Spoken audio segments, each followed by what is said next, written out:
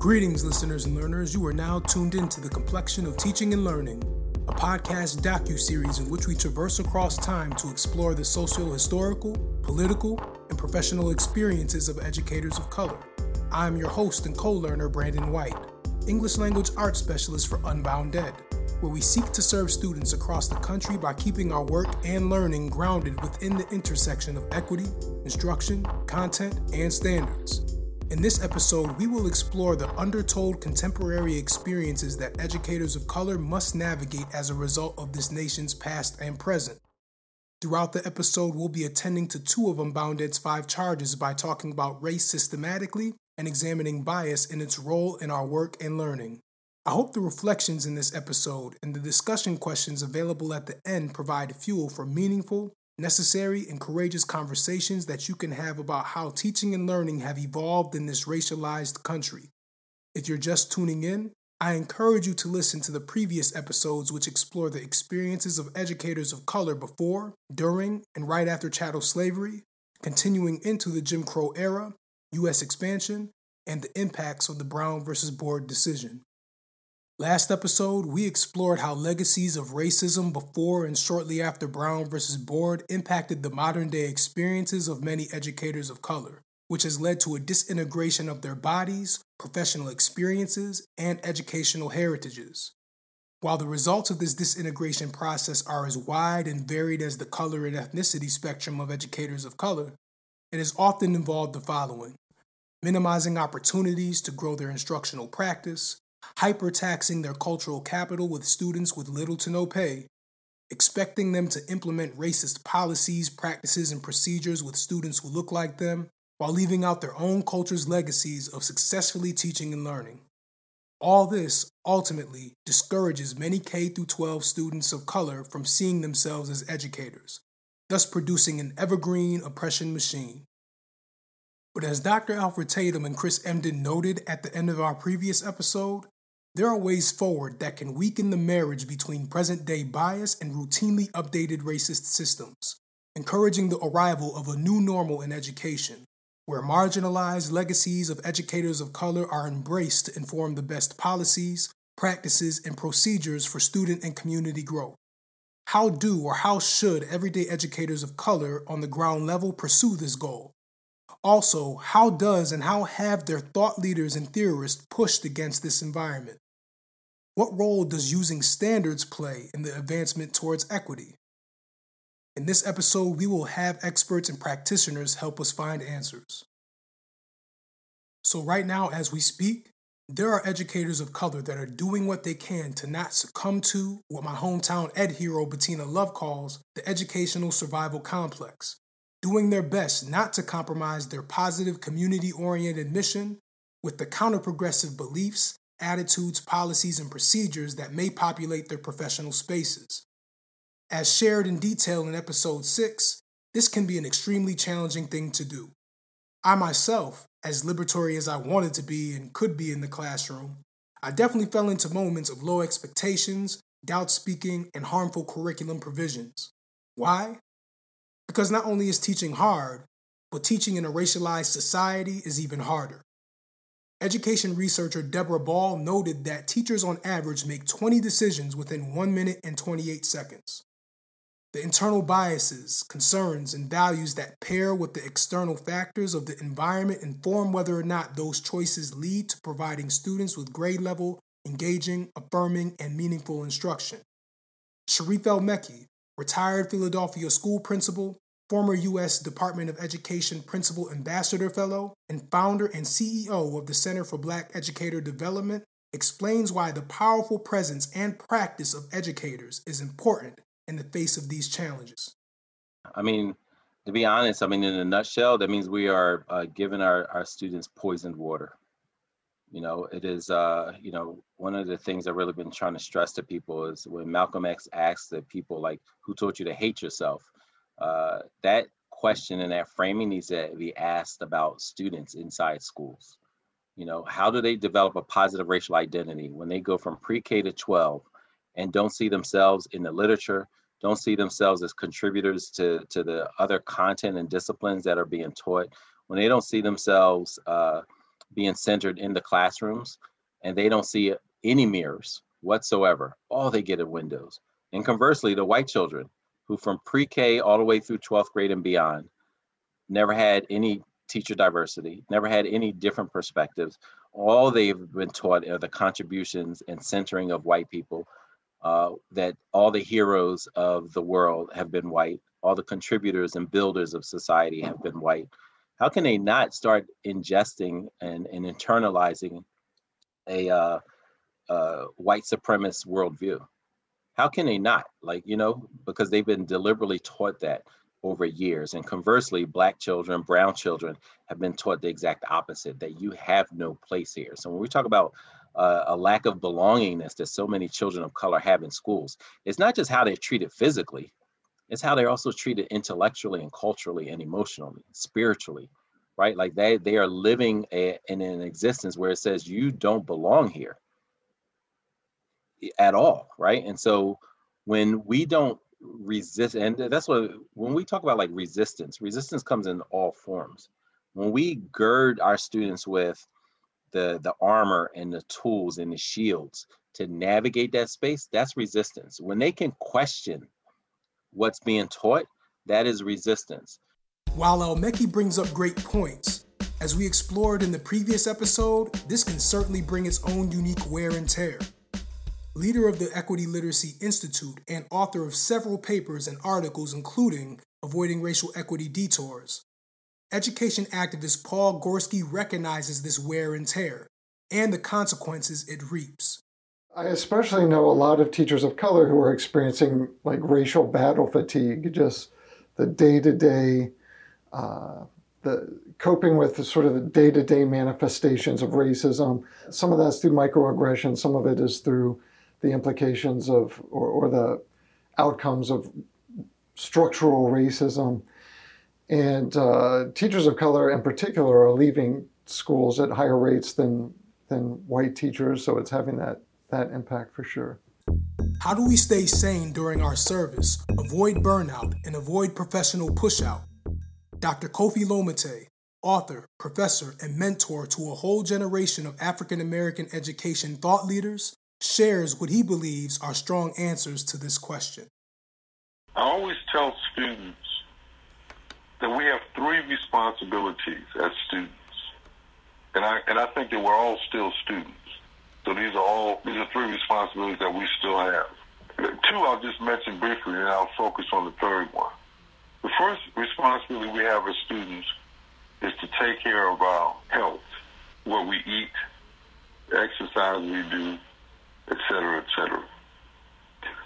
The second responsibility that we have is to be socially active. We live in a society where people are continuously discriminated against based upon their race, their gender, the amount of money they have in the bank, their height, their weight, their beauty, their ableism, their sexual orientation, their religious preferences, and other illegitimate forms of exclusion.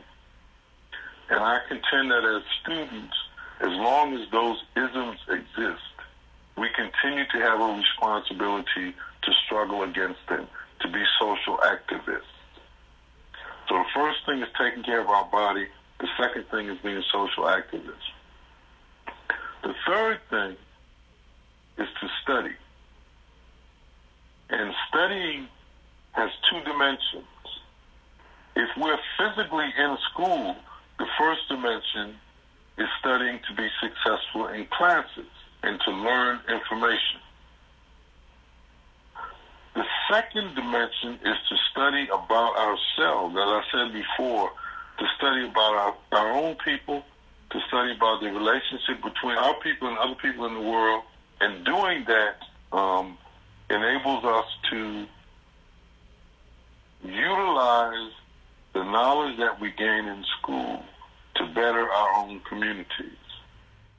Getting the opportunity to see yourself, your own cultural ways of being, teaching, learning, and doing is essential for educators of color if they are to sustain themselves and their instruction as educators within counter-equity environments. Indigenous scholars and University of Arizona teacher prep experts Jeremy Garcia and Valerie Shirley strongly assert that for developing educators of indigenous nations, this looks like tapping into indigenous content knowledge, pedagogies, and experiences. I think some of the pedagogical approaches from an indigenous traditional perspective would be in terms of incorporating it into the educational environment of students in the current day would mean that community members are integrated and invited into the classroom, whether it's through the curriculum and sharing their knowledge, their traditional stories, or their personal experiences. They embody a wealth of knowledge that adds to the curriculum for the students. To expand on that, I think that as Dr. Shirley was sharing, there's also the historical context to the realities, right, within Dr. Shirley's work on social justice pedagogies from an indigenous context. There's this notion of truth-telling that is essential that our students begin to understand the history of what occurred with colonialism. And this is also inclusive beyond the time frame of examining boarding school, but and the historical trauma that continues to exist today as a remnant of that. But there are other forms of issues, critical issues, where we continue to see notions of settler colonialism impacting indigenous sovereignty, tribal sovereignty, their rights. And so it's important that students begin to see in ways in which they can draw upon their traditional knowledge and value systems to be able to understand and examine these current and contemporary issues that their communities face. So what we've encouraged our candidates to hold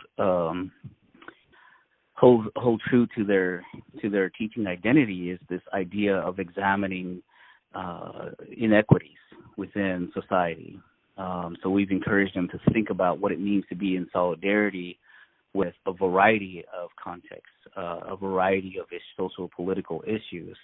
And so examining ideas around what does it mean to think about ideas around class, race, gender, sexuality, relationship to an indigenous perspective or lens. How does that then take on a different kind of meaning?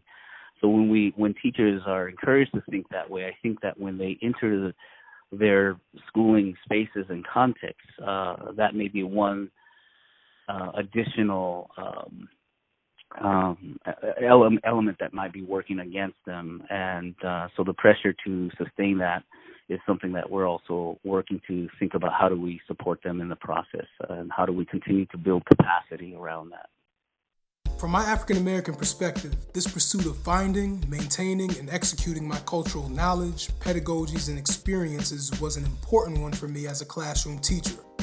Solely depending on school institutions over education institutions would be a mistake, because oftentimes the very institutions that expect professional development from their staff, as described in the previous episode, can set the environment that encourages arrested professional development and onset professional withering.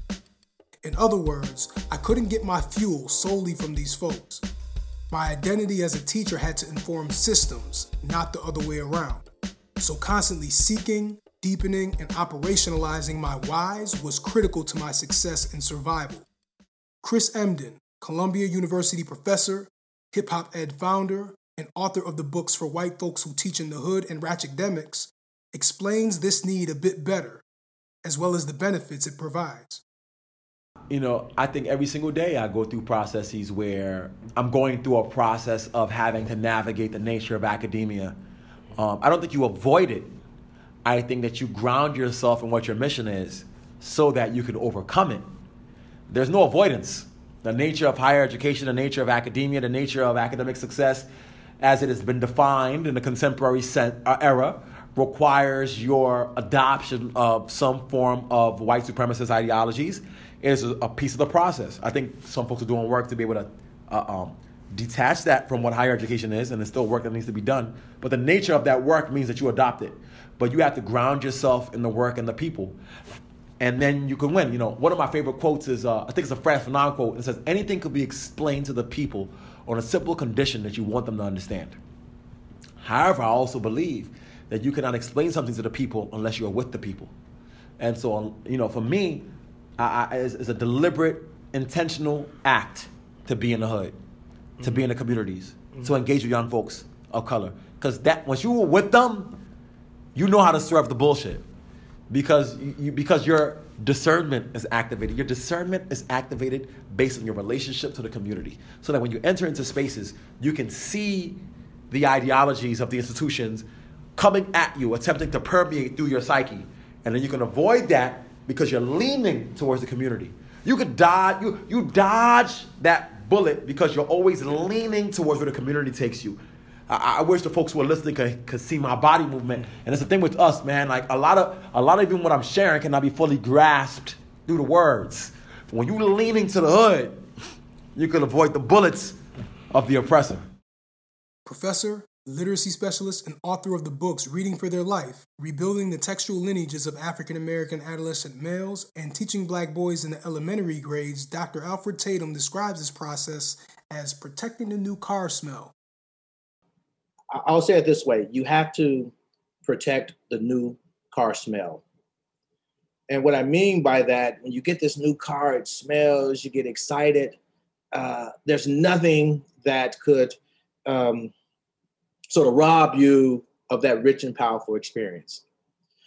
But what happens, you enter environments, the field of education writ large, and there's this mental wearing or this psychosis. So if you enter an environment and the only thing you hear about students is negative, that penetrates the psyche. And so you always need to counterbalance that with, wait a minute, this is not absolutely true. I need to interrogate this further.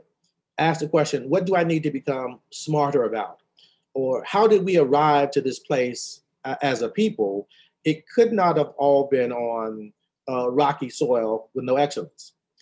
And so you, in terms of protecting that new car smell, when you go back into our archives and ask the question, we're being asked to teach reading or mathematics or science this way, but it's very different from how science was thrust upon someone emerging from emancipation, becoming chemist for the first time, or becoming biologist for the first time, or thinking about beyond the Earth's atmosphere for the first time. I mean, all of these things, or writing very powerful letters to the political forces to be in the day, or starting schools for the first time. When you do that, it's a very, very powerful counterbalance to being besieged with data. Because everything that you're going to hear is basic and proficient, not successful. It's going to be a new data chart with a new data table. Everyone's going to have a solution, do culturally this, do social emotional this. But we have to remember that we are in a position not only to protect our own psyche, but make sure it does not penetrate the psyche of the young people who we're there to educate and protect, because they began to surrender their life chances or lose self-confidence in education, because they read our body before they read any text that they put in front of them. So if we're not walking in the educational light that says this is the way to shape your pathway forward, students begin to see that, and it becomes this negative reciprocity. Students began to give up, teachers began to give up. But we have to have a strong refusal as educators to ever give up in the presence of our students or diminish their latent power that resides deep within that they just can't get access to, because we haven't found a way to shape an education that says, this is why you're doing this. This is why it's important. Here will be the outcomes. And it then becomes your responsibility to protect those who come after you across all the different disciplines. New car smell, protect the psychosis, don't let this penetrate the belief systems of our students. Now, I'm not going to lie. I admittedly worry sometimes that the idea of hanging in there and standing firm in these systems, while important, can be used to deflect the work required by other folks in the education environment. We've done this with students from time to time. We ask them to exercise grit and resilience when it comes to receiving instruction, but not always picking up the same charge when it comes to delivering it. Where is our grit in addressing the systemic racism they deal with in our schools with the tools and energy we have left? With that being said, if you need to get out, get out. Shoot, I did. Why you think I'm here doing this podcast? But know that getting out of a toxic K-12 institution doesn't necessarily mean getting out of your purpose and profession. Georgia State University professor and author of the book The Black Shoals, Offshore Formations of Black and Native Studies, Dr. Tiffany King explains the other avenues educators of color can take and have taken to pursue their purpose outside of traditional K-12 education. Some of the scholar activists that I know who started in the the K-12 system and then became professors who studied education. So at the local level, I'm thinking about my colleagues Jillian Ford, who's at Kennesaw State, and Dr. Bettina Love, who's at the University of Georgia, right? And so they've been in the public education system. They're folks who, their embodiment was a problem for the K-12 system, but also what they taught, right? And so in addition to being forced to leave the K-12 system, they reinvented themselves in the university, right? And so people generally, I think of, if you move to the university and do higher ed, you kind of taken yourself away from the public education system, but they don't. They re-engage K-12 systems in a different way, right? Because in addition to their publications that they publish in places like Rethinking Schools and Radical Teachers, they do this work through organizations in the Atlanta metro area like Stronger Together and Black Teachers Matter, where they actually have off-site camps and workshops for Black students and Black parents. They do freedom schools. They do all this unpaid kind of advocacy work when they have to go into a teacher-student meeting with a teacher and a student and a parent, particularly Black parents whose students are being disciplined or not treated right. And so they have to do this additional kind of unpaid work, right, as an educator, to actually supplement, not even supplement, but create curriculum that actually helps Black students and Black teachers unlearn what the state is telling them. Keeping the cultural and professional heritages of teaching and learning alive in whichever sphere of the education work is important. These legacies, illustrated throughout this podcast journey, have been often encapsulated under the modern academia umbrella called culturally responsive teaching, or culturally informed teaching, or culturally sustaining pedagogy, or liberatory pedagogy. The list of similar names and similar practices can go on as long as a Wu-Tang Crew roster and alias list.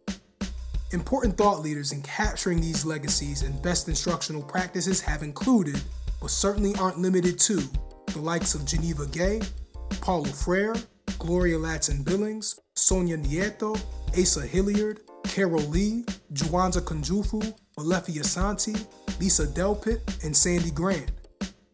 They have since passed the torch to folks like Zaretta Hammond, Bettina Love, Django Paris, Chris Emden, Goldie Muhammad, Valerie Shirley, Jeremy Garcia, Rochelle Gutierrez, Danny Martin, and Eve Tuck.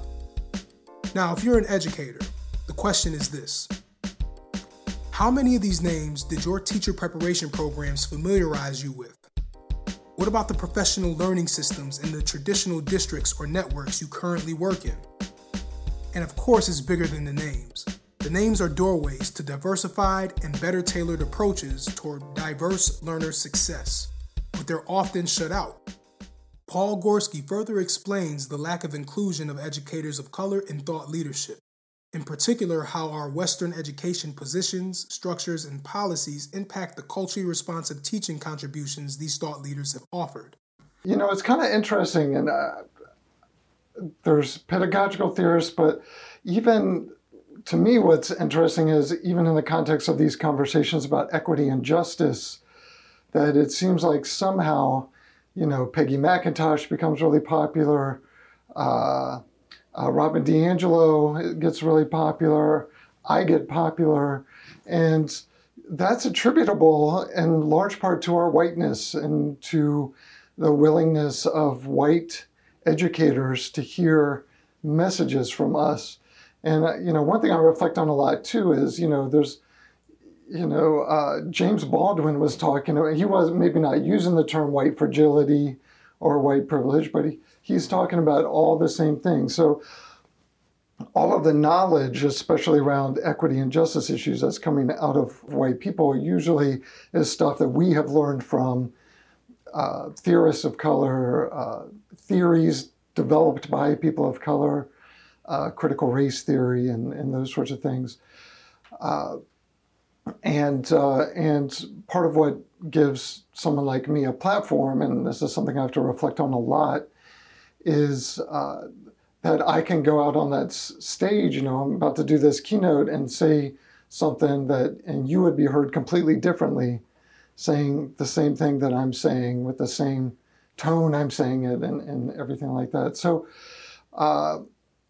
it really does a disservice, because I think when it's sort of filtered through a lens of whiteness, it often loses some of its politics, it loses some of its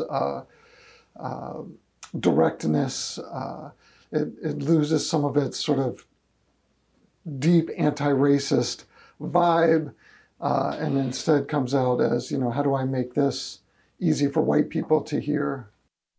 Gorski brings up some things I would notice over time as an educator. Things in terms like project-based learning, collaborative learning, service learning, constructivist teaching would pop up. And I learned about African and African-American teaching and learning heritages at the same time, and I realized that many of these terms and concepts are just old melanated programming done in a more recent westernized white coding language. Just European words used to tell an old African education story. Sharif El-Mekki continues to explain this dynamic.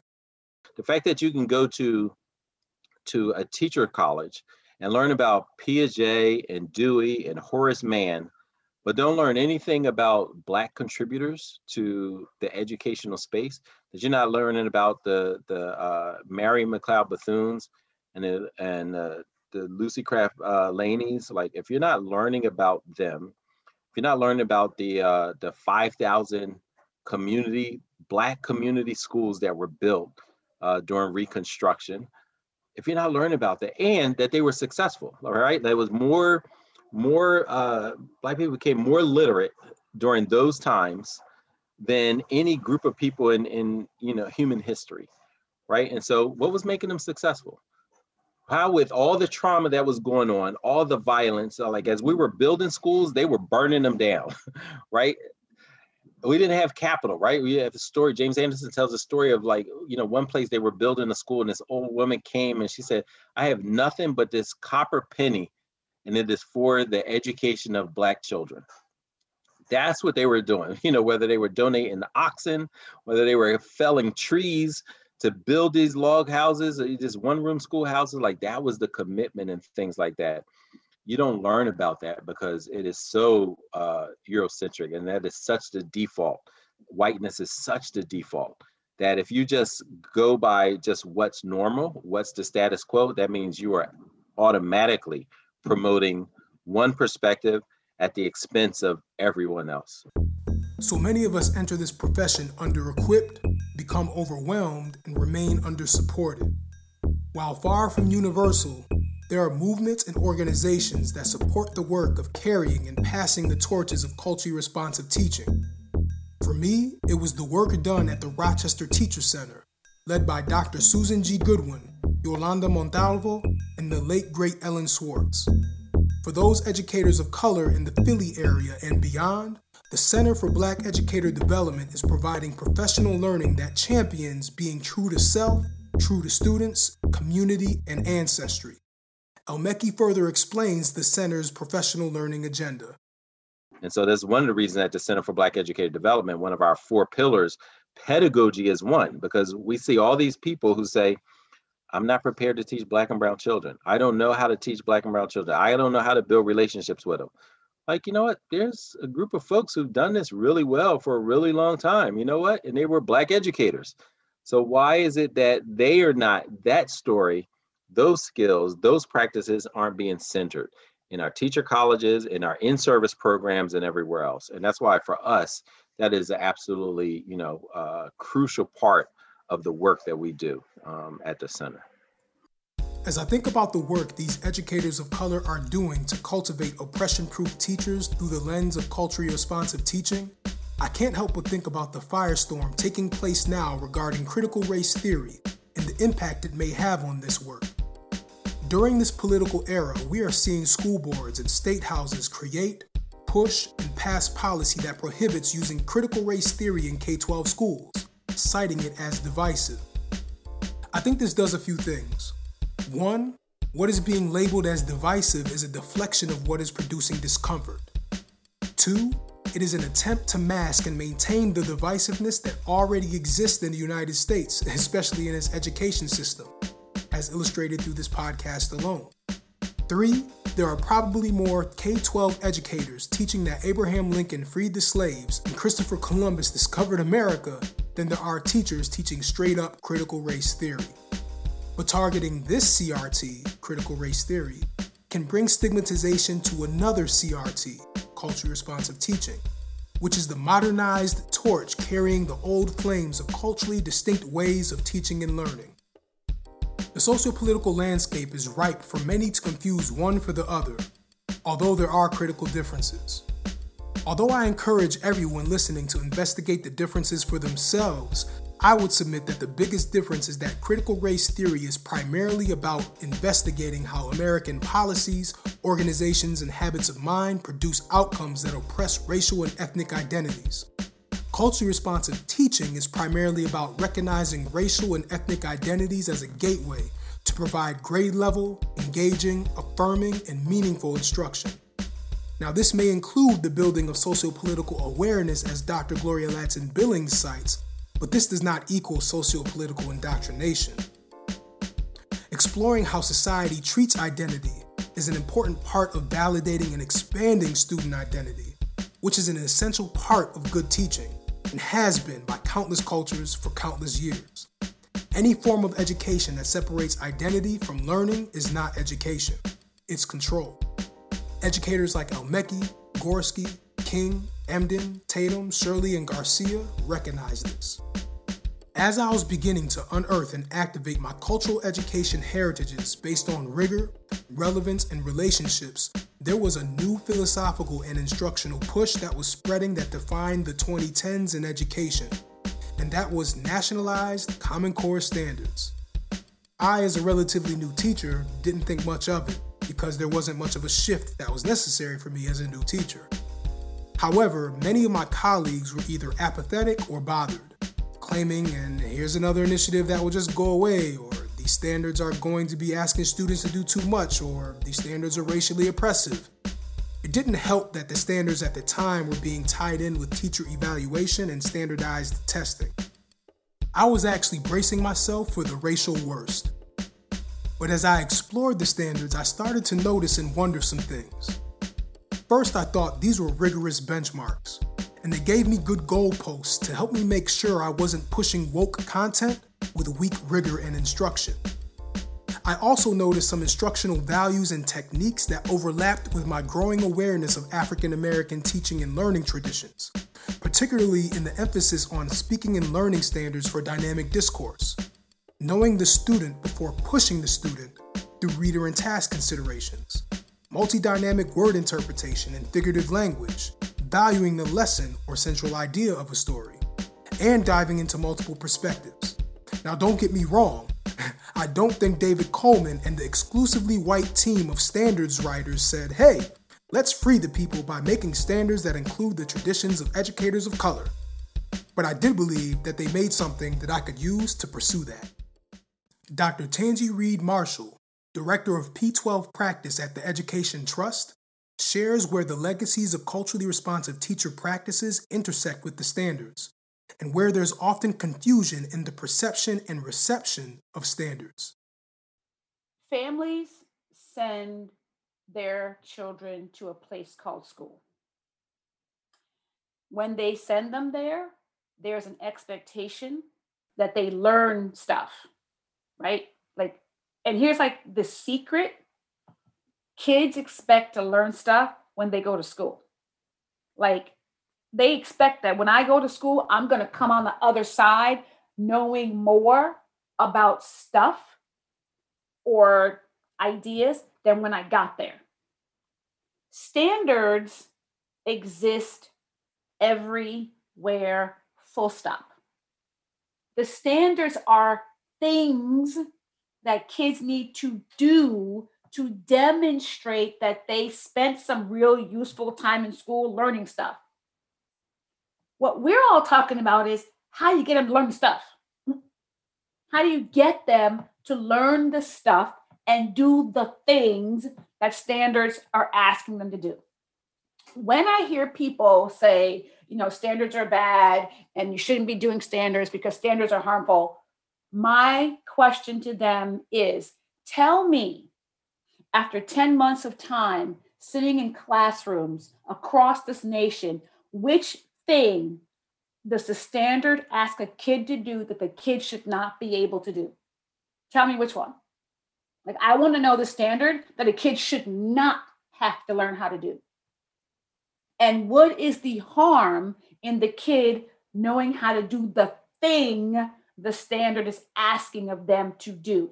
I think the main issue is that because a lot of people don't understand the triangular relationship between the standard, the curriculum, and the assessment, they throw them all in the same pot, right? The standard is the skill you gotta learn. Like, you and I can discuss verbs because, like, we're lit heads, right? And like lit nerds, and we can what is the verb? The verb is the action that a kid's being asked to demonstrate they can do, right? Like, can you do this thing called analyze a text or analyze a topic from multiple perspectives using different authors? That is a skill. Now, the question is, from a pedagogical perspective, that Dr. Billings is talking about, Zaretta Hammond is talking about, is how do you get the child to do the skill called analyze a topic from multiple discussions, from multiple perspectives and multiple authors? And then from the curriculum side, what are the tools that you are using to get to the pedagogy to help kids evidence the skill? That's the question. And the cultural relevance is the pedagogical approach of tapping into who that child is as a human being who lives inside a body called Blackness from American standards and ideas. And how can you, said teacher, take your deficit filter out of the way to allow you to see the child who lives inside the Black body as equally intellectually capable as any other child, and you pull in the texts that the texts that don't tear the child apart and that don't send the child thinking that they are somehow less than. That's the relationship as I see it. Former U.S. Education Secretary Dr. John B. King further explores how the core standards in culturally affirming and meaningful instruction don't have to be mutually exclusive. I think this idea of rigorous expectations, equipping students with the tools that they need for success after K-12 or P-12 is hugely important, and that is certainly very much the spirit of the standards. But also the standards are equipping students with the tools they need to make our society more just. So you think about the level of skill that you need as a reader to really understand Dr. King's letter from Birmingham jail, right? And in that piece, it's beautifully written. It draws on history, philosophy, political science. So you need a body of content knowledge. You need skills as a critical reader, and if you have those, you can both make sense of that letter, understand its power, and then apply it in your own work to make our society more just. And to me, that's very much consistent with the spirit. All this talk is taking me back to my middle school ELA class, where in our standards-aligned curriculum, we read the book A Long Walk to Water by Linda Sue Park. This is a powerful true story about a young man making a harrowing escape from the Sudanese Civil War, surviving in a refugee camp, immigrating to Rochester, New York, and growing up to create a nonprofit organization that builds clean water wells in South Sudan. While the story alone was engaging and the curriculum paired with the story was rigorous, how could all of that be amplified with relevance? Well, we lived in Rochester, where the main character immigrated to, and where other Sudanese refugees immigrated to, so we had one member from that community come in to speak to the class about his experience. We dove into local newspaper articles about the influx of refugees coming into Rochester from other nationalities and ethnicities. And we explored the value of water in our own societies, ultimately doing fundraising for the main character's nonprofit. Looking back, there were so many more things I would have liked to have done better. Cultural funds of knowledge to have weaved deeper. More explicit text-dependent connections between the central text and the supporting text and its visuals. But of course, hindsight is 20/20. But the pursuit of best balanced pedagogy continues with educators in my shoes and skin across the country. 2016-2017 Baltimore County Public School System Teacher of the Year, Corey Carter, knows what it means to try to put all of this into real practice with real students. He highlights some important instructional overlap between the standards and culturally responsive teaching. The students are not empty vessels when they come to us. They're not something that we are here to fill up with, this knowledge that we have that they are missing, that they are empty of. And so even obviously in any system, there are going to be, processes of evaluation and ways of measuring progress. But even the notion of being below grade level, if we just wrestle with that for a second, what does that really mean? If you strip that away, if I approach a student on the bus stop and I think about oh yeah, this kid on the corner right here is below grade level. What does that mean outside of the school building, right? And really, if we wrestle with that question and think about everything that they do have, their interests, their passions, their knowledge, their ways of wrestling with problems, their ways of avoiding problems, their triggers, their obsessions. If we think about those things, and then because that's things that people have, that's part of humanity. That's what a person possesses as a result of lived experiences, right? So if you think about all of those things and then jump back into the classroom, now you look at the grade level standards, And now having this understanding of this person as a whole being, seeing them as a human through all of these different lenses, is like, okay, well, these are different access points that are just different ways of reaching these standards. And I think that's what, at the heart, that's what CRT is about in many ways, is how am I tapping into the fullness of this person and using that to access this curriculum. And, what I'm grateful about Zaretta Hammond's approach is that she also pulls in the research. If we tap into, like, Zaretta Hammond, how she looks at the research around brain development too, and thinking about, where is this person developmentally, but also we look at the other aspects that I talked about through their lived experience. What are the different aspects of how they can access and understand this material?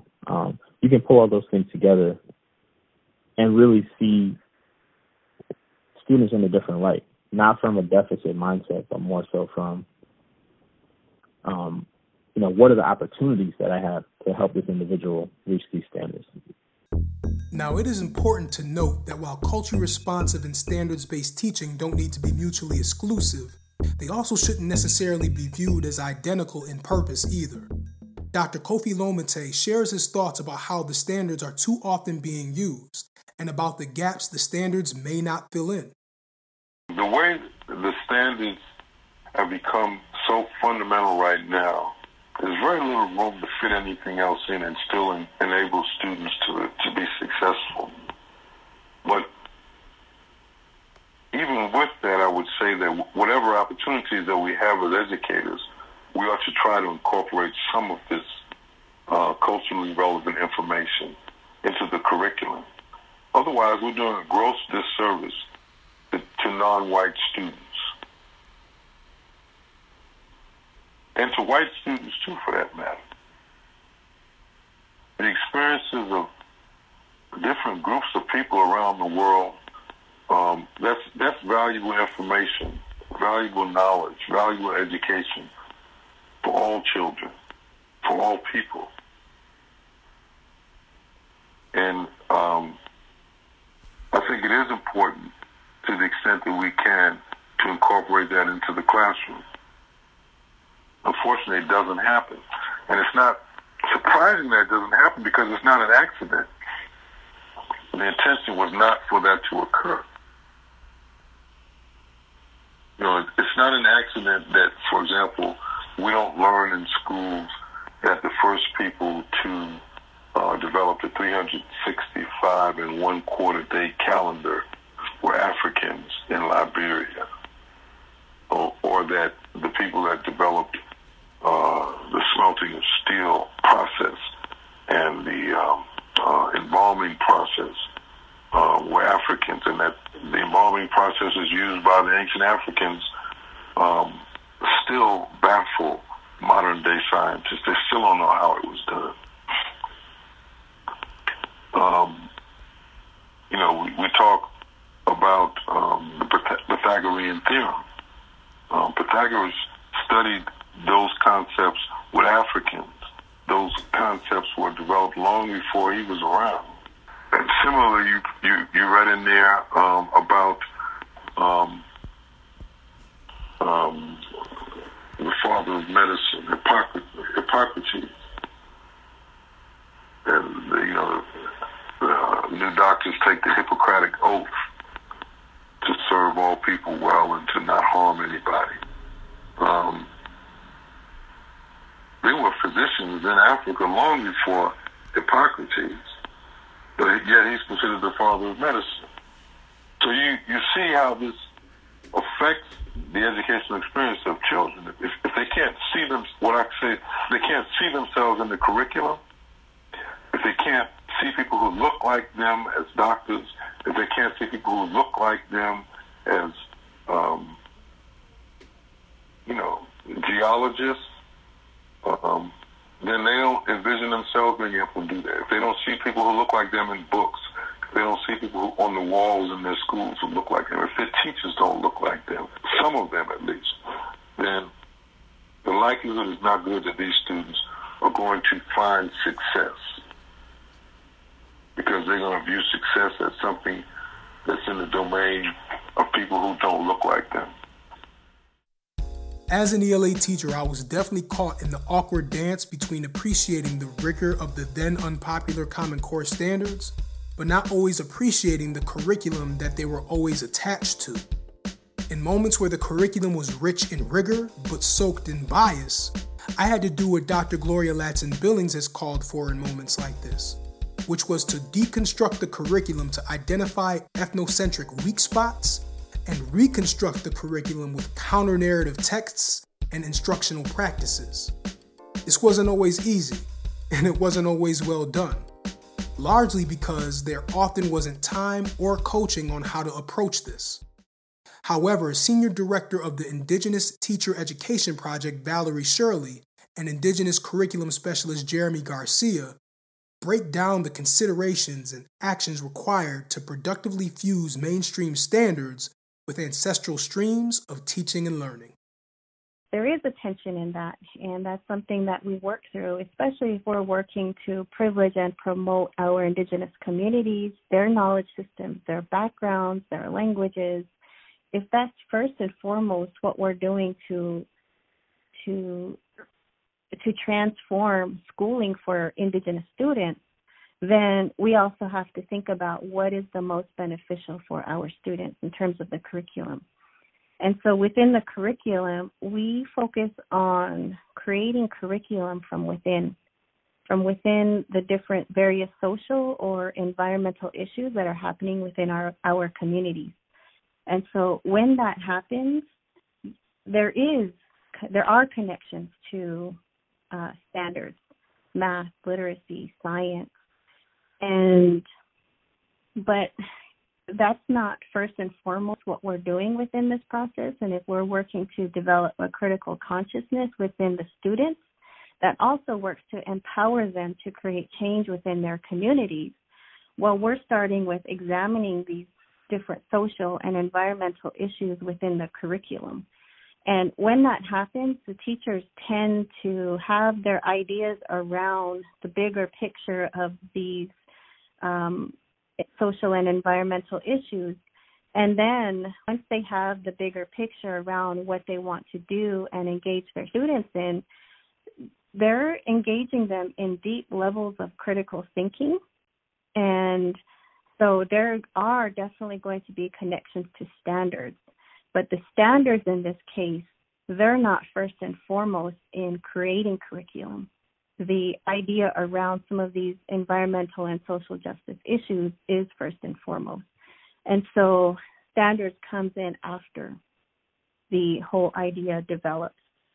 Right. And I think that, in this kind of work, there's a common saying across Indigenous communities, and I know for Hopi, it's commonly stated, but there's this notion of braiding, and that there's no question that we certainly want our students to be able to navigate society and be able to advocate for themselves, to be able to understand decision making and the ways in which it's coming at the various, proposals, for example, of tribal nations are receiving. So there's certainly, when we talk about teachers as nation builders, we do want them to honor this notion of braiding, in that their Indigenous knowledge is on one strand and the other is this Western academic knowledge system, and the braiding of that is what we're after. But oftentimes the other string is much maybe for lack of a better analogy, is maybe much shorter or maybe even non-existent in some cases. So the idea of making visible and as much as possible within the learning experiences of Native students, the idea of their own identity and knowledge systems. And that's what's been missing. And so the reason we approach this idea of generating curriculum from within is that oftentimes there's some unlearning that has to happen within our teachers or within our students, because the field of education has been so prominent in preparing teachers to think a certain way, and within our school structures, within tribal communities, there's been so many prepackaged programs coming in that tell them how to teach. And oftentimes there might be some good aspects to it, but on the flip side, there are other things where it's disconnected from the community. And so sometimes I think that there's some unlearning to do and some sense of empowerment that our educators can begin to embody if we create the space to do so that they are intentional about understanding whose standards they are infusing. What do we consider as rigor? How do we problematize that in more nuanced ways? So I think the way we approach it is that sometimes we have to do the labor. We have to put in the labor to create curriculum that is going to be reflective of our values, our identity, simultaneously meeting the Western academic standards and literacy. Part of this labor that Professor Garcia is referring to may involve a careful and honest look at the power and political backdrop of nationwide standards and making a decision accordingly. Paul Gorski believes that while standards have been used to overshadow more complete pushes for rigor championed by education researchers of color, they don't necessarily have to be used that way. I do think that most people who are advocating for equity and justice and fighting for equity and justice in schools would say that we have to have high expectations, we have to have standards that aren't variable based on people's racial identities or socioeconomic status or whatever it is. But I think part of what's happened is that word standards has been co-opted by a neoliberal school movement whose goals are not that. And part of whose goals are kind of erasing the kinds of things that, and you look at Gloria Ladson-Billings, she's even written about, she's created this model that's built on this foundation of racial justice, but you look at how that's being applied in most schools related to standards and achievement. And in most schools, they're removing the racial justice part and basically implementing it like it's cultural competence. Like, I'll sing and dance with my students, and that's there might be a way to connect with students that way, but that's not what she's talking about. So I think there's two different ways we can look at standards. One is the way that's been talked about by this, we set this arbitrary line somewhere and say everybody, regardless of everything, has got to be at the same line. That's nonsensical anyway. That's completely arbitrary, that everyone in fifth grade is going to learn at the same pace. But if I'm looking at standards as what do I need to do so that every student achieves to their fullest capability, and I'm not making presumptions about what that is based on their racial identity or their class or whatever, I think that's kind of an equity lens on it. Columbia University professor and author of the new book Ratchetdemic, Reimagining Academic Success, Dr. Chris Emdin also encourages practitioners to be mindful of key differences in intent and purposes between culturally responsive teaching and mainstream academic standards, and that the power of standards for use of good or bad is all in the eye of the beholder. I think that educators of color have always wanted high expectations. They've always wanted rigor. They've always wanted the success of young people. They've always wanted them to be able to have better opportunities. They've always seen college attainment and success as a path towards a certain form of that brilliance. The only difference has been, how do you think we're going to get there? That's all. Now, the other folks' approach to getting there has oftentimes been extract out the culture, make it more uniform, hyper standardize the approach. But the goals are the same. Let's be clear. I think academic standards are essential. I think folks who don't have high expectations of young folks of color, if they didn't have standards that are academically rigorous, they would just have kids chilling. You know what I mean?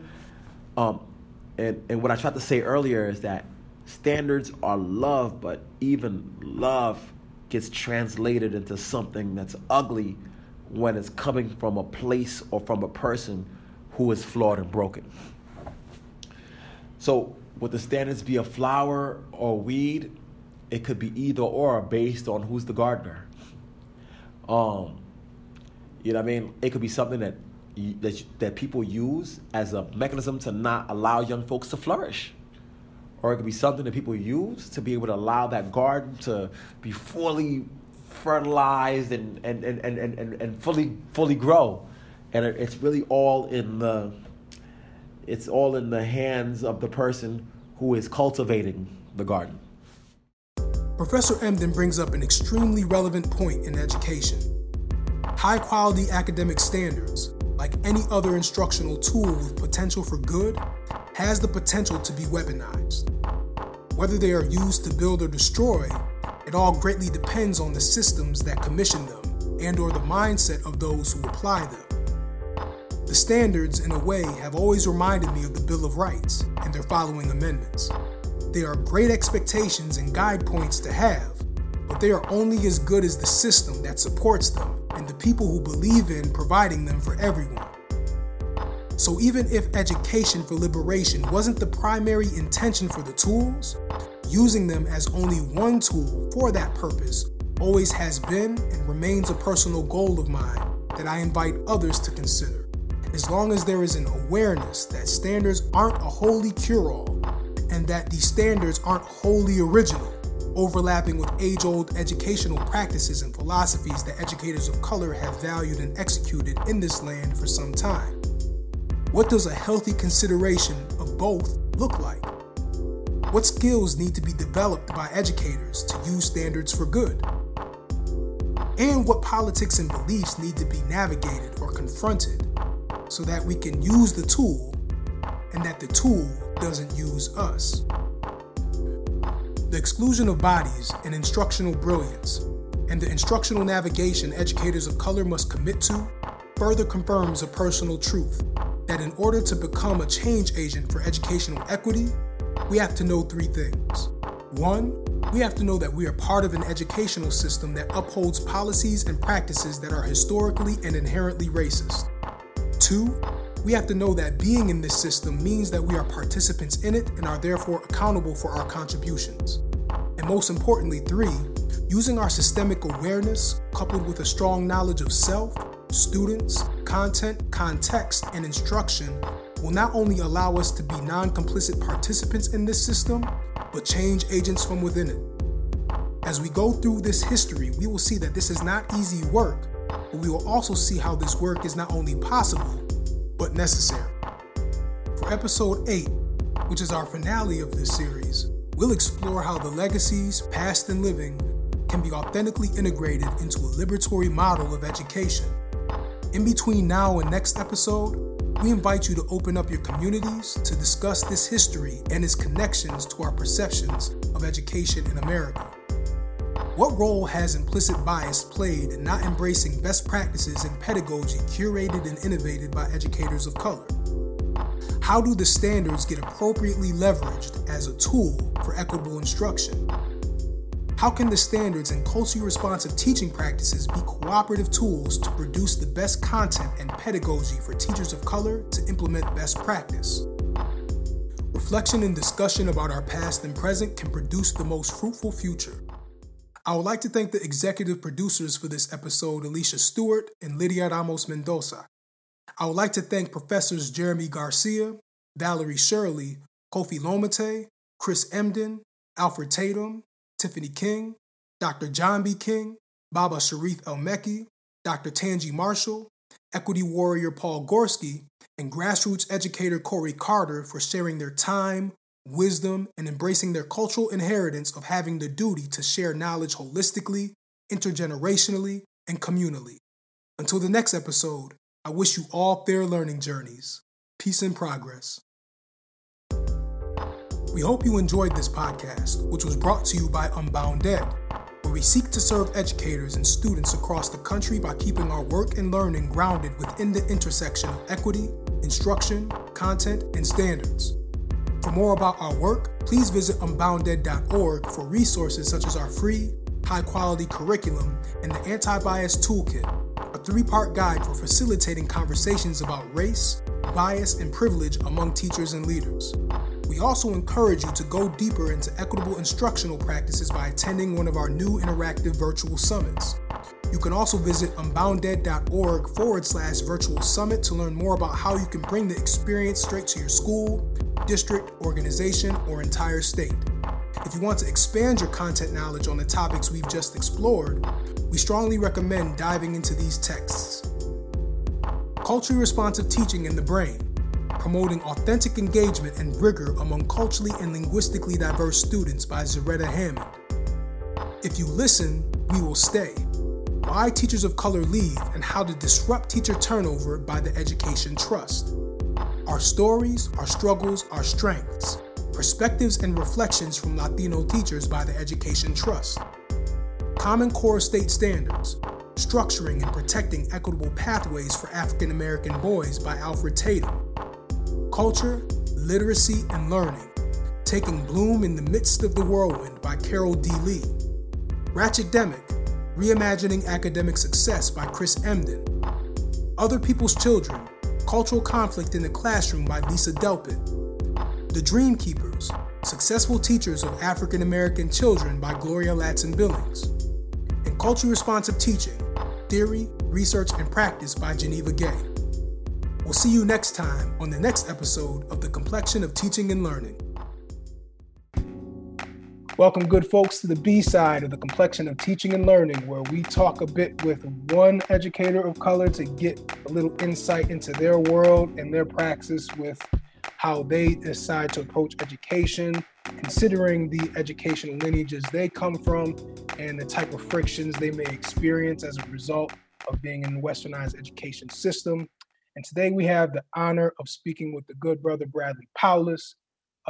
This man is a UPenn graduate, was a part of the American Indian Leadership Program at UPenn, which kind of allowed him to be able to navigate the spaces and get the skills and keep his own skills he had before he entered that institution and became an educator right around my neck of the woods in what is often misnomered as upstate New York for the Onondaga Nation.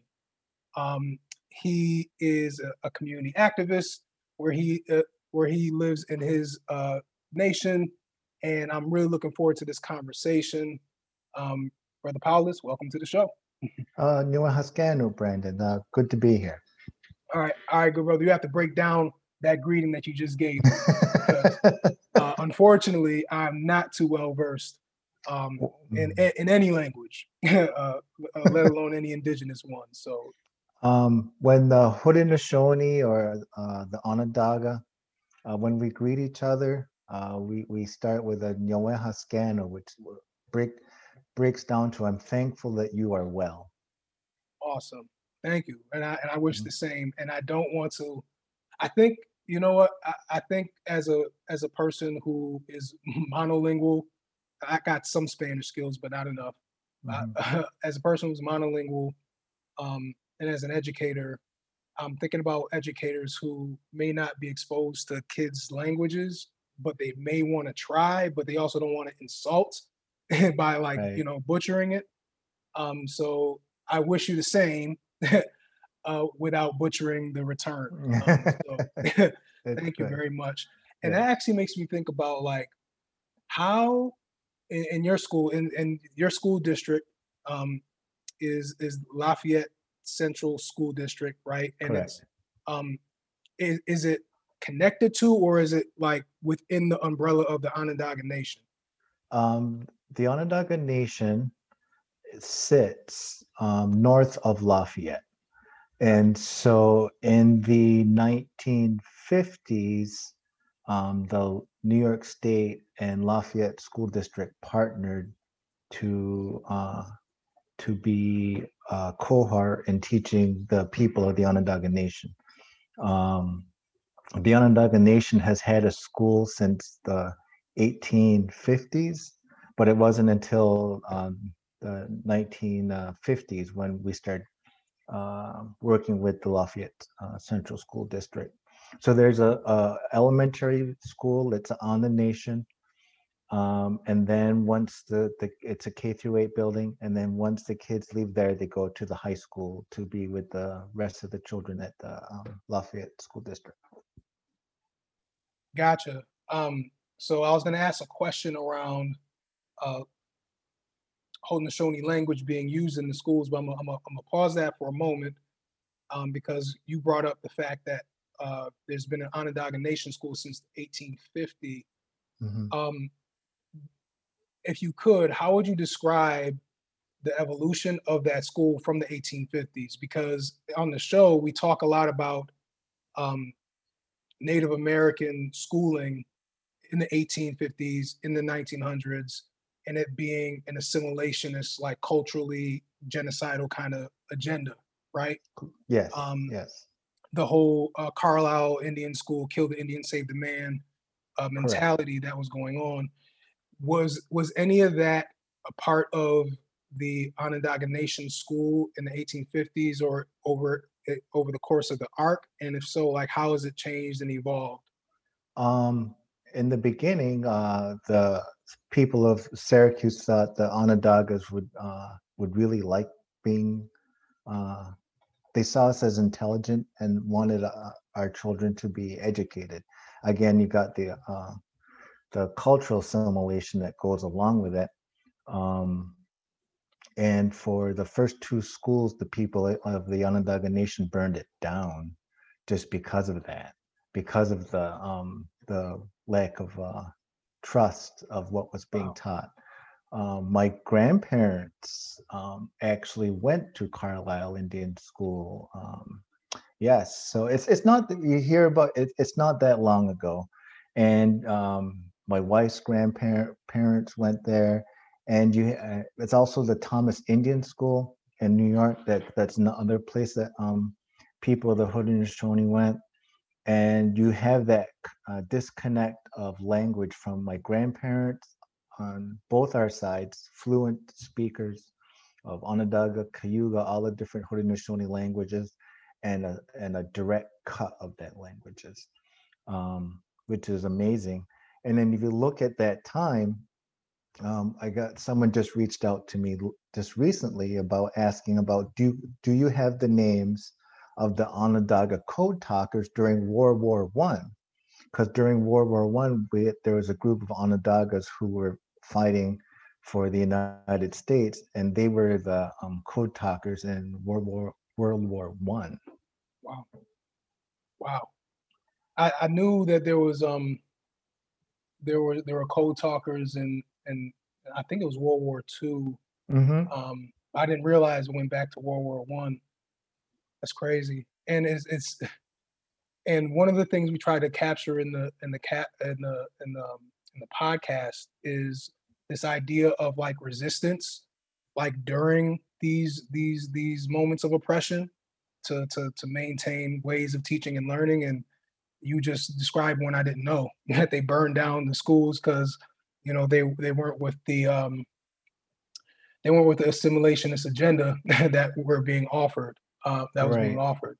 It's really powerful. And you talked about the languages being maintained over the years. What's that like, and what's that process like in the schools today that you are connected with and serve?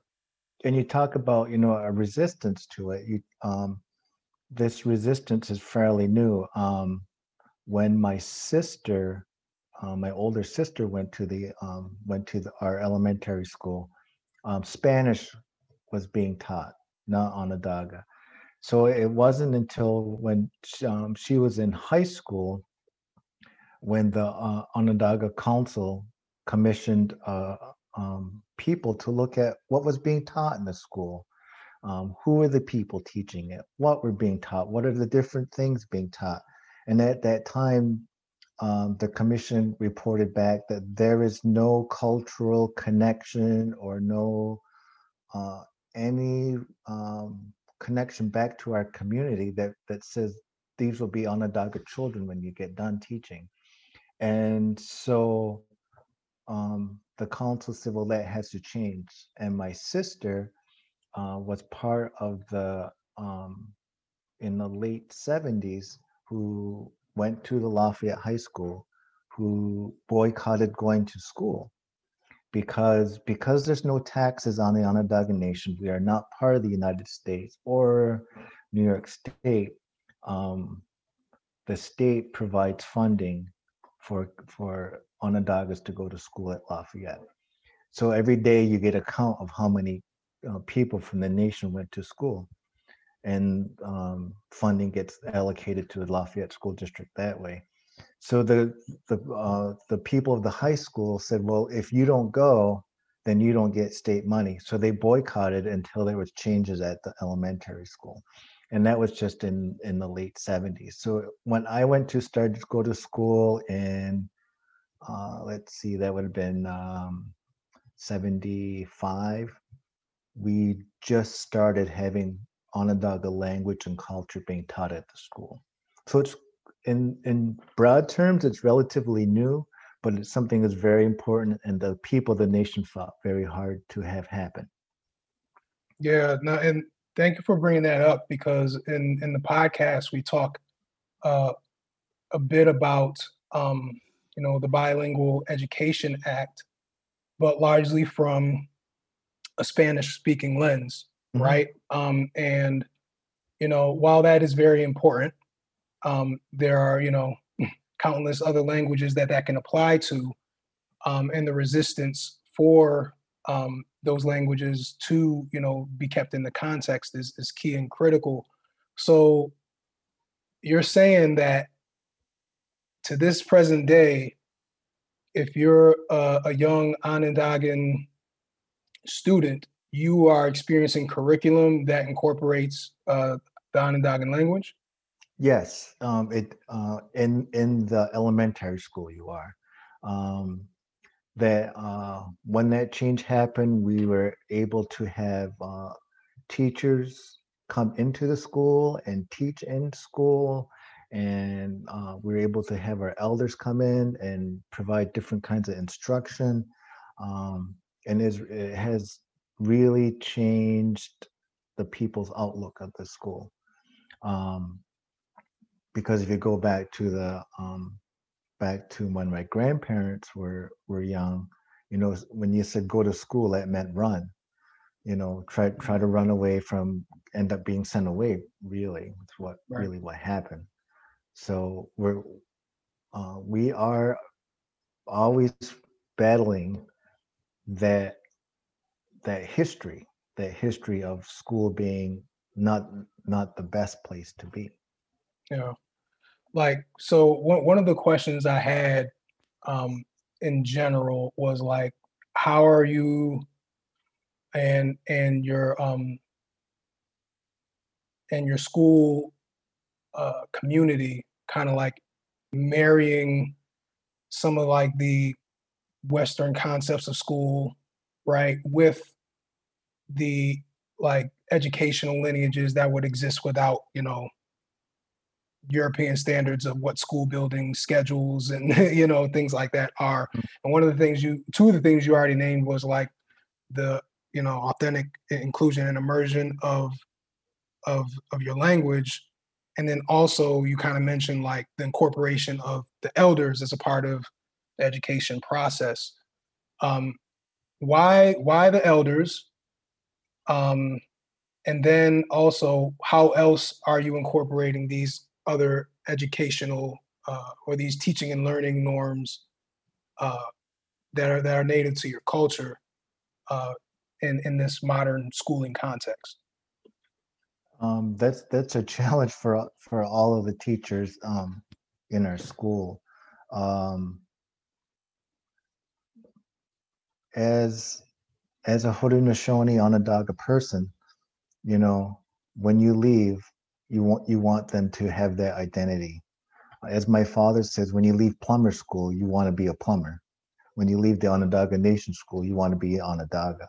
So we have to do that, but we also have the state curricula that we have to follow, and we have the different kinds of curriculum needs that the district needs us to follow, and it is a hard balance. So we're always trying to incorporate different kinds of things, be as creative as we can with those things. As far as other things that's always a challenge is that our school year is different. We try to have different. Our ceremonies don't follow Western time or different ceremonies. We have our green corn ceremonies, our harvest ceremonies, our strawberry ceremonies. And so we have to take different times off. And that's always been a conflict within the school. Like, how does that work? This is testing week and the kids at the nation school are at the longhouse. How does, that's always been a struggle, and it always will be a struggle because it is two different cultures trying to exist within like you said, a traditional school setting. Wow, that is quite the clash. Having a whole other set of holidays, especially during testing season, I can only imagine. Right. Yeah, I can only imagine. Like I was speaking with some indigenous education leaders based in Arizona, and they were talking a lot about training teachers, indigenous teachers, to produce like curriculum that solves their problems. And when I hear you talk a bit about like the tension between the cultural values and ways of teaching and learning versus like the state and the district is asking you to do, it just makes me wonder, like, what are the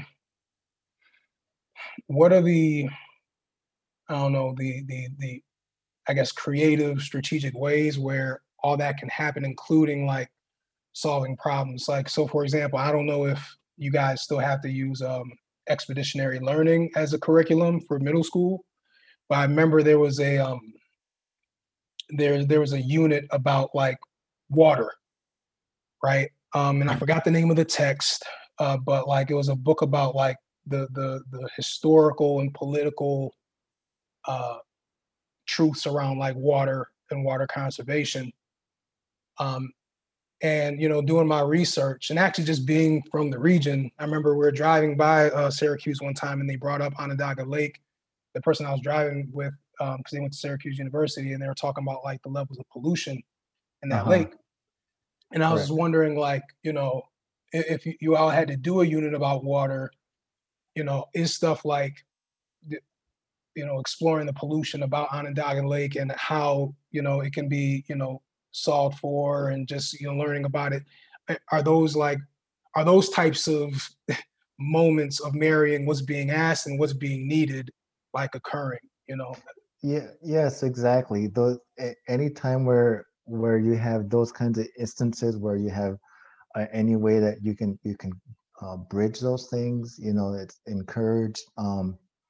Most of our classroom staff isn't native. We just have a few Onondaga classroom teachers. We have Onondaga language and culture teachers, which I am one of. I used to be a classroom teacher, but they found my need to be more to be able to see all of the classes. That would be more beneficial. But yeah, it is, and so we are often used as a resource to be into different classes. Like all of us are not afraid of being in another classroom, taking whatever information, creating new information, which has really been what I've done a lot of, is what all of us have done, where you're always creating new information, because that really hasn't been a part of. I'm glad there's a great surge in authors having native voices, and that always hasn't been. So there isn't a lot of material for that, for us to draw upon. But so we've been doing a lot of that on our own. Yeah, no doubt. And that's one of we didn't talk about this in the podcast directly, but that I feel like definitely can be a burden of like educators of color, like the need to create. It's like a burden and like a blessing, because it's something that sometimes we feel like want to do. We want to make sure that identities are affirmed. Learning is real, right? So we have no problem going out of our way to create the material, but at the same time, that's its own, unique tax that other folks may not. We don't turn to page 7. There's no page 7 yet, unless you write the 6 before and then the 7 through 12 after. That's right. No, that's right. There's all this looking and scanning and creating and the nuance. Like it's a lot. It's definitely a lot. A lot of times you always feel like you're teaching or explaining. Yeah. And that's just because there's any history that's not the mainstream history, it's hard for people to know because you have no idea where to look. I did this one teacher asked me to come to her classroom, which is in the next town that sits right next to the nation. Like I can walk to this town. And one of the little 4th graders asked, are people from Onondaga able to leave the area? Because they've never seen an Onondaga person before. They didn't know about Onondaga people. So if I've never seen one before, then you just must stay. Can you even leave your home? Because they're not exposed to it. So I give that teacher credit for reaching out to show that. But again, you're always teaching, you're always reviewing.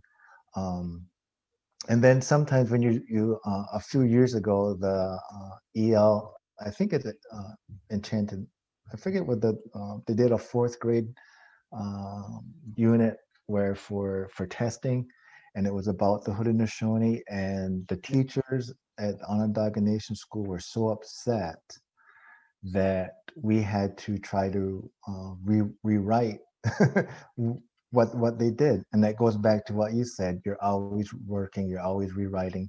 So that was a good thing. A lot of work, but it was a good thing. Oh, for sure. What's her name? Gloria Ladson Billings talks a lot about if you're being, culturally responsive in your education, you're often doing one of 3 things: either constructing curriculum, either deconstructing curriculum, or reconstructing curriculum, right? And it sounds like that's what y'all had to do. It's crazy to hear, from a child who will, speak truth. That's what children do. Even if they don't necessarily speak a direct truth, they'll speak a direct truth about the society through their questions, right? And that question is like a very big question and it says a lot. And one of the things that I think I've been learning a lot about and getting more a solid understanding on, and I think the country or the United States needs to really think about more is like this idea of invisibility, right? Of indigenous folks. What role does that play, and how y'all? You said it to a certain degree, right? In terms of like challenging, EL and Engage New York and those folks, right? And by reconstructing their curriculum. But how else? What are the other things that come with this invisibility factor when you're trying to educate your own? Because on one hand, I see like how poisonous that is. Like on another hand, like when I look at your school and the architecture of the school and how it matches, like, so many of the symbolic, like cultural values of the Haudenosaunee, like the general meeting room with the creation story turtle and on the floor, and the nation's picture like represented through windows, right? Like I feel like when you are with your own, you're able to do those things without so many people looking and wondering like, oh, why do they have to do this? Or why do they have to do that? Right. Like, so what does this mean? Yeah, exactly. Right. Like, exactly. Right. You don't have to over explain to anybody because you're with your own, but at the same time, there's an invisibility when you're with your own. Like, can you talk a little bit about that, kind of like that experience of invisibility and the ways that it's impacted your community and your school? I think that the invisibility is that for some people, it's just it's easier. It's easier just to not say that, oh, there's the Onondaga Nation. That it's just easier. Let's just keep learning what we're learning. Why do we have to try to change? Why do we have to have different ideas? Why? And we have to say it's important because that's who we are. If we don't have a language, if we don't have a culture, we always say, then who are we? Those are our main tenets about being Haudenosaunee and Onondaga. Because if you don't know who you are, if you don't have your language, and then those symbols of the Hiawatha Belt that you see all throughout New York State, it doesn't really mean that much. It's just relics of something that happened in the past, and I think that's something that all Indigenous people have been, fighting. The idea that we are past, that something that is relegated to, Westerns, old time Westerns, and logos and mascots. And so it's hard. So it's easier to say that, yes, there was once Native peoples here. It's much harder to say, yes, that they're still here and they're a part of our community, and this is what they have to say. You talked about creating materials. One of the first materials I saw that you created was the video about, like, what is the wampum belt, with this young girl, and you're talking to this young girl about wampum. And you then, like you are now, are like oddly is not the best word, like extraordinarily like peaceful and calm. Like, I remember when I hopped on this call and then you started talking, I was like, oh, I gotta dial it down a bit. I gotta relax. Right. What role would you say that plays in your pedagogy and your instruction? Like this calmness that you offer, even in a virtual space? Because even right now, I'm like, all right, you probably should calm down a little bit. It's all good. Part of being Haudenosaunee is our language, and what we call first, we always call it our Ganuhenyu, the words that come before all else. And during this is what we do is we take the time every day, anytime we meet anybody, where we take the time and we give thanks, and we give much kind thanks for everything. And the first thing we thank is the people who we see, because seeing you must mean that you're healthy, and that's a good thing. You may have had troubles along the way getting here, but it is Niwehaskano. I'm glad that you're well, that we're able to meet. And we give thanks right from the Mother Earth, to the medicines, to the trees, to the plants, to the waters, to our food, to the air, to the winds, to the animals, all the way up to our Creator, who gives us much love every day. And when you do that, things get calm. Yeah, I can definitely see and feel that, even in the virtual space. And what, in addition to like the videos, because there's one with the young lady, and then there's one, I believe, with your son, right, where he does some songs and plays that drum.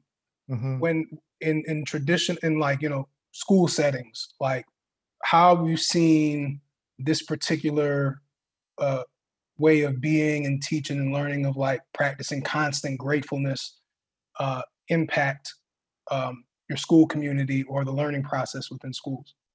A lot of times it's something that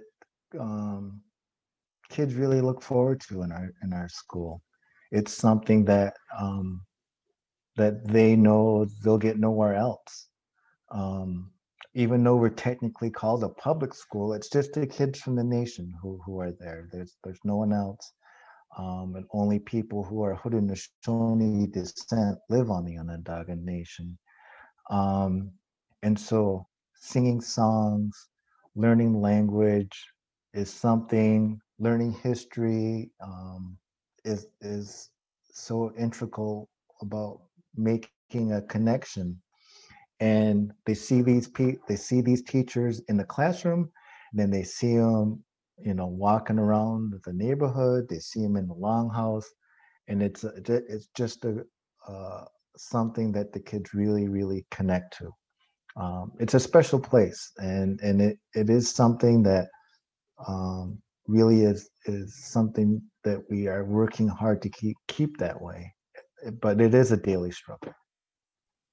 No doubt. So I do have to be sensitive for time. I feel like I can continue to ask tons of questions and learn a lot. And I thank you, Mr. Paulus, for your time and your wisdom and carrying on your educational lineages despite them constantly being, I guess, challenged and pushed against. So the final question I'll ask, because I read a bit about your experience at Penn State and how your American Indian Leadership Program experience kind of helped you in your growth as a teacher, and which made me think about like the people in our lives that we value as educators that sharpen our role as educators. But then also the people we may just only read about, but we never really, meet, but still inspire us. So who would you say is your favorite educator in person, like somebody who you've personally met and interacted with and they taught you a lot? And then who's your favorite educator in print, like somebody whose ideas you've read but hadn't necessarily gotten the opportunity to meet, but they stick with you? Ooh, that's tricky. At Penn State, Dr. Gajar was really someone who really took me under her wing and really, really let me foster and grow my ideas to be to have a strong foundation, so that when I was able to go into the classroom, I was ready, and I am thankful for that. Teachers that inspire me, I look really close to home. My sister, my older sister I talked to you about, she has been teaching at the Onondaga Nation School for 41 years. She has someone that I look for and for inspiration. And my wife has been teaching at the school for, I think, 15 years. And so those are two people who really make the connection of how do we make sure that at the end of the day, we try to do our best to make sure we're making that connection between the Onondaga culture and history and the demands of the district, which is, again, it's a battle. Sometimes they coincide, but a lot of times it's just more work, which we are happy to do. Well, thank you, Mr. Paulus, for your time, your wisdom, and your work. Definitely has been an honor having you on. For those who have been tuning in, you've been listening to The Complexion of Teaching and Learning, the B-side. You can check us out on iTunes, of course. Check out previous episodes on iTunes, Spotify, SoundCloud, and stay tuned for other updates around what we do with the podcast and through Unbound Ed. You all have a great day, and may you take away as much from this as possible. Peace and progress.